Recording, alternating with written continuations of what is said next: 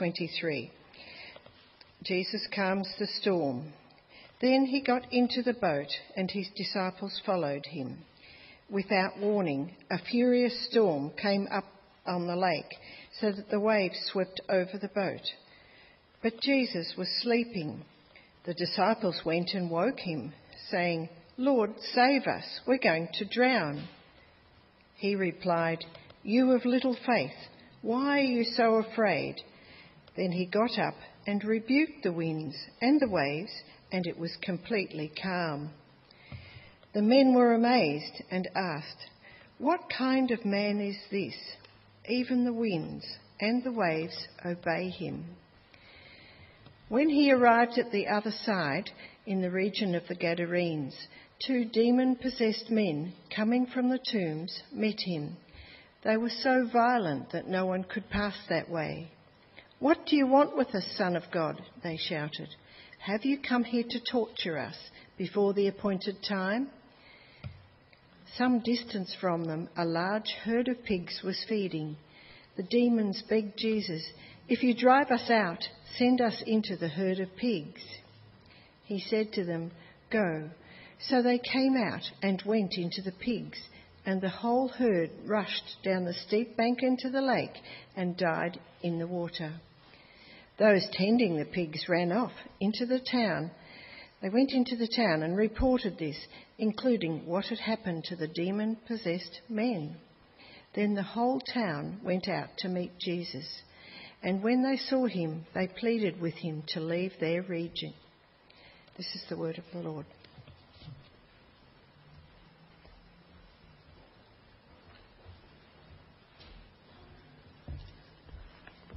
Good evening, everyone. Please take a moment to welcome the person next to you as I just get ready for...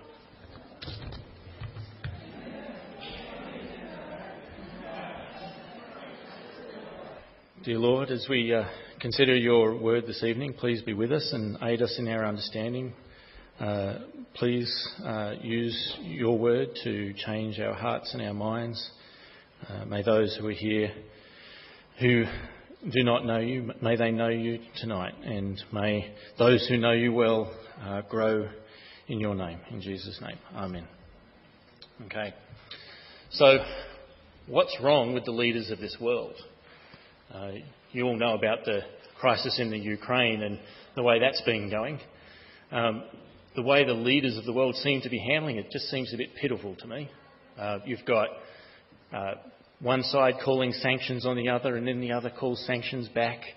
They even cancel passports and freeze finances and do all strange things. But you kind of get the feeling that unless someone's actually going to put troops against the Russian troops in Ukraine, nothing's actually going to change, and Putin will get his way. Even the United Nations is useless. With Russia having the ability to veto anything substantial, they can't do anything.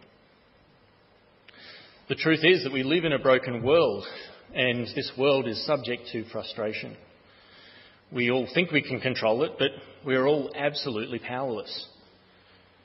We struggle to maintain control over ourselves, never mind others. There is really no prospect for world peace, no prospect for poverty to be eliminated, and no prospect for the natural world to be ever restored to its former glory. The world is truly broken. What we need is someone that can fix the situation. What kind of man would this be? Tonight's passage provides the answer, and it begins with Matthew's account of the storm. So please keep your Bibles open at Matthew chapter 8. We're going to start at verse 23. Then he got into the boat, and his disciples followed him. Without warning, a furious storm came upon the lake so that the waves swept over the boat. But Jesus was sleeping. The boat has got out into the lake and Jesus has fallen asleep in the boat. All is calm, and then bam, a storm breaks out. It was sudden and it was violent. And the waves immediately start crashing into the boat and it starts filling with water. Jesus is asleep, but the disciples are panicking. Verse 25, the disciples went to Jesus and woke him, saying, "Lord, save us, we're going to drown." It's a pretty terrifying moment. The disciples, at least 4 of them, are fishermen, and they're used to being on the water. They would probably have been used to storms, but this is no normal storm. They probably started bailing water from the boat, and maybe a couple have started trying to row to shore. But they quickly realise that they aren't going to make it. The boat they're in is small. It's not a modern ferry or a fishing trawler. It's a small boat, and the waves are bigger than the boat, so the boat is filling up fast. Jews also were known to fear the sea because of its chaotic nature. The disciples weren't good swimmers. They were either going to get that boat to shore or they were going to drown. And they've cracked it. They've finally succumbed to fear for their lives. They are in a panic. They fear they will drown, and in the last moments they turn to their master who has been asleep. Jesus, their teacher and master. He ought to have some idea about what to do.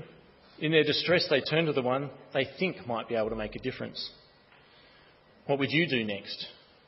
Today it might be get on the mobile phone and call the Coast Guard, or call someone for rescue. Or if it was really bad, maybe you're calling your parents and saying how wonderful your life's been. But what would Jesus do? Perhaps he ought to get the water out of the boat. Perhaps he should help with the rowing. What can he do? For the disciples, it's something, anything. Now, we know this story well enough to know what's really going to happen. But what does Jesus say? In verse 26, he replied, "You of little faith, why are you so afraid?" The disciples have been afraid, and Jesus connects their fear to their faith, their little faith.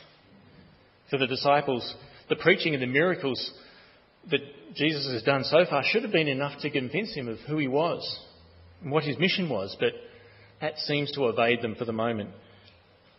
They should have confidence in what Jesus is able to do, but they don't really know that Jesus can help because they really don't know him yet. They've been panicked and distressed by a storm, and their call to their master has been a last-minute grasp of straws. With the Son of God with them, there is no reason to fear. It comes down to this: they appealed for help, but did not trust that Jesus could save them. So they were afraid. They could not entrust themselves to him. Jesus then shows them exactly why they need not be afraid. Continuing in verse 26, "Then he got up, rebuked the winds and the waves, and it was completely calm." Now consider for a moment the authority of Jesus. He has commanded the wind and the waves to be calm, and the wind and the waves respond. What do you think would happen if any one of us tried that? Nothing. Maybe the other people in the boat would think you were a nutter. During the Summer Olympics in Beijing, they set up artillery around and shot special objects into the sky to try and generate rain when they needed it. I don't know if that really worked or not, but what Jesus has done here is a whole other thing. Jesus spoke and creation responded. The words here say it was immediately calm. The wind stops straight away and the water goes calm straight away. That's not how nature normally works. So this is real power over the creation. Take special note of how it was done as well. It was the voice of Jesus. It was not a prayer. It was just his spoken word. And this is made clear in the next verse. The men were amazed and asked, "What kind of man is this? Even the wind and the waves obey him." The wind and the waves obeyed him. There can be no doubt the eyewitnesses to this event tell us that Jesus spoke and then everything went immediately still. This is the power of creation in Jesus' hands. And the disciples asked not, "Who is this?" but "What kind of man is this?" They realise that the power of Jesus has just shown puts him in an entirely new category. They have seen his power and been amazed. They know that this is the power of God displayed by Jesus the man. Perhaps the thing that came to the mind of the disciples was the creation story of Genesis. It is God who merely speaks and creation comes into being. The source of God's authority over creation is that he created it and he upholds it.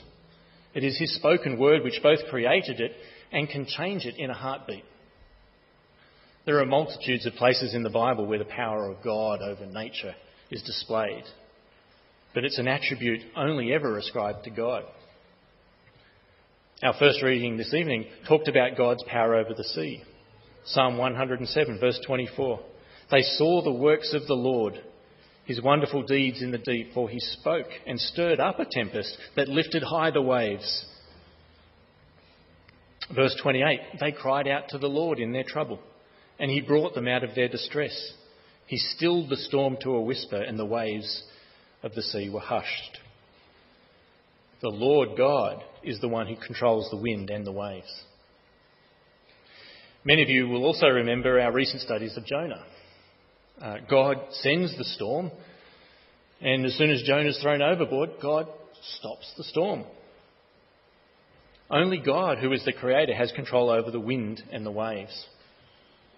So when Jesus stilled the wind and the waves with his command, we know Jesus is God. Jesus Christ has power over creation, so the disciples had no reason to fear, but they were afraid. They did not truly trust that Jesus would save them. Now, in the incident that follows, fear is also present and very real. But who was afraid? Verse 28, when he arrived at the other side in the region of the Gadarenes, 2 demon-possessed men coming from the tombs met him. They were so violent that no one would pass that way. It is the people of the region who are afraid. They are afraid of the 2 men, so violent that no one would go near them. They are violent. They will throw fists. They will kick, beat anyone who comes across their path. They would probably scare the living daylights out of anybody and then thrash them until they fled or even died. And we're told that these men are possessed by demons. And these demons are real. They have taken possession of the men and control their actions. They are destructive, they're evil, and they harm not only those around them, but the people they possess also. And more still, they are enemies of Jesus. Demons are in constant rebellion to God. So 2 demon-possessed men come from the tombs to meet Jesus. What should we expect to happen here? Verse 29, what do you want with us, Son of God? They shouted. They might be shouting, but there's no real violence shown. They don't try to prevent Jesus and those with him from going past. They come to Jesus and they speak to him. They ask him what he wants with them. This is a totally different character to what the town has seen of them. Now that Jesus has arrived in the region, you can see that the possessed men aren't behaving like they were. This might be reminiscent of school days when the teacher's out of the room and the class bully starts throwing things around the classroom, trying to hit people in the back of the head, running riot, trying to be disruptive, stopping people from doing their work. And then the teacher comes in the room and then all of a sudden he's back down in his chair, eyes front. Wasn't me, sir. It might seem like that. But it's quite different. Because here we've got true evil, demonic evil inside these men. This is the unrepentant evil, evil that doesn't care that it does wrong. This evil would kill the other children in the classroom, then the teacher, and then leave with a smile on its face. But this demonic evil, this worst of evils, is restrained before Jesus. It is held back. It is bound. It is tied up. They address Jesus as the Son of God. It's common in the New Testament. The demons know who Christ is. They don't like it, but they call him by his title. And there is something else very important that they know, and they definitely don't like. Continuing verse 29. Have you come here to torture us before the appointed time? They don't really know what Jesus intends right now, but they are fearful of him. Have you come to torture us? The word torture here can also mean punish. They know what they have done and they expect punishment from the Son of God. But more than this, it says, have you come to torture us before the appointed time? They also know that they are destined for judgment in the future. And this is the appointed time that they speak of. They know they will be subject to Jesus not just now, but in the future. The appointed time is the coming judgment of Christ. He will judge the living and the dead, and those who believe in him will be saved. Those who do not will be cast out with the demons into the lake of fire. The demons know this is coming. The demons will always remain in rebellion to God, and as such, their destiny is that lake of fire. Surely, these demons are mocking the Christ. Surely they don't fall under his actual authority. Maybe this is just a ploy to get closer before they stick the knife in.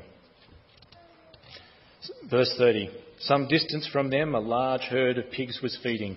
The demons begged Jesus, "If you drive us out, send us into the herd of pigs." What an acknowledgement of authority. The demons pleaded, they begged Jesus to send them into the pigs. They know Jesus and they know that he will heal the man and cast them out. Their fate is in the hands of Jesus Christ. And they plead for an alternative. The demons have a right to be afraid. The judge and the creator stands before them. And they know who is in control. The demons are afraid. What happens next is then one of the strangest things to occur in the Bible and maybe history. Verse 32, he said to them, "Go." So they came out and went into the pigs, and the whole herd rushed down the steep bank into the lake and died in the water. There is no clearer demonstration in the Bible of both the existence of demons and Christ's control over them. The demons are afraid of Jesus and obey his commands. The demons flee to the pigs, and the destructive influence that they once had on the demon-possessed man, they now have in the pigs. The demons have clearly left the men and have clearly gone into the pigs. The pigs then die in the quickest possible way. Christ has power over demons, over evil, and the demons are afraid. The people of the region were afraid of the demon-possessed men, but the power of Christ meant they no longer had a reason to be afraid. They had in their presence the one who can heal sickness and disease, who can cast out demons, who has control of the creation itself. Surely he would be welcomed and greeted. Surely they would bring out their sick and their needy, and surely Jesus would sit with them, comfort them, and heal them of all their ills. Surely. Verse 33. Those attending the pigs ran off, went into the town and reported all this, including what happened to the demon-possessed men. Then the whole town went out to meet Jesus, and when they saw him, they pleaded with him to leave the region. Can you imagine it? The whole town comes out to meet him. Crowds are not unusual to Christ, but these are looking to chase him away. The whole town has come out. You can imagine the mayor followed by the town councillors, followed by everyone else in the town. Maybe the pig farmer is whispering in the mayor's ear, "These guys have got to go, they're causing trouble, or there'll be more trouble." But this is Jesus Christ, the Son of God, with power over creation, with power over the demons, with power over evil. And they kick him out of town. They're completely unconcerned about what Jesus can do for them.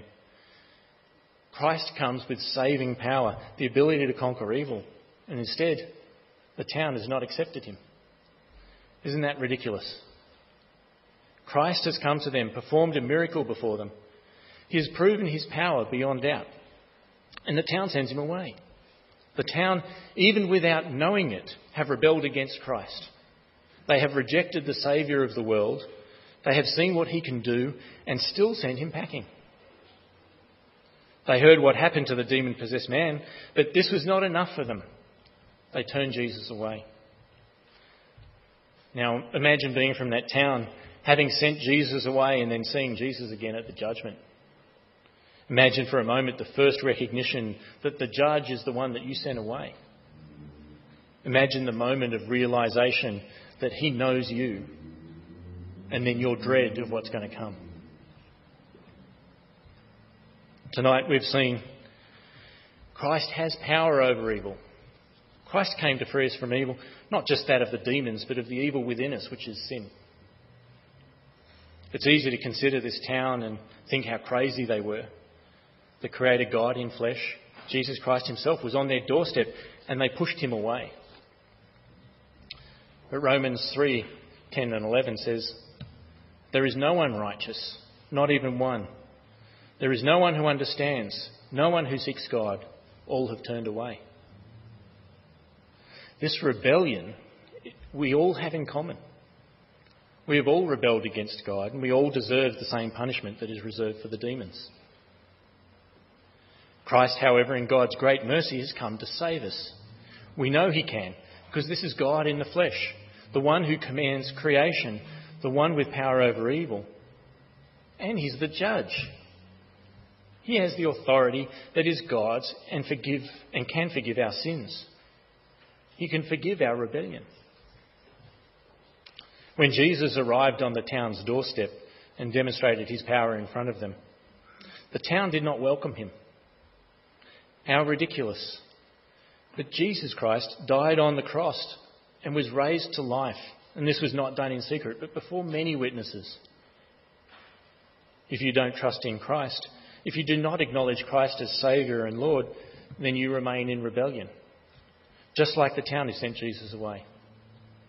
But the fate of the demons does not need to be yours. Instead, turn to Christ, and he who has power over all evil and over all creation will save you. If you trust in Christ, you have no reason to be afraid. You have a hope for the future.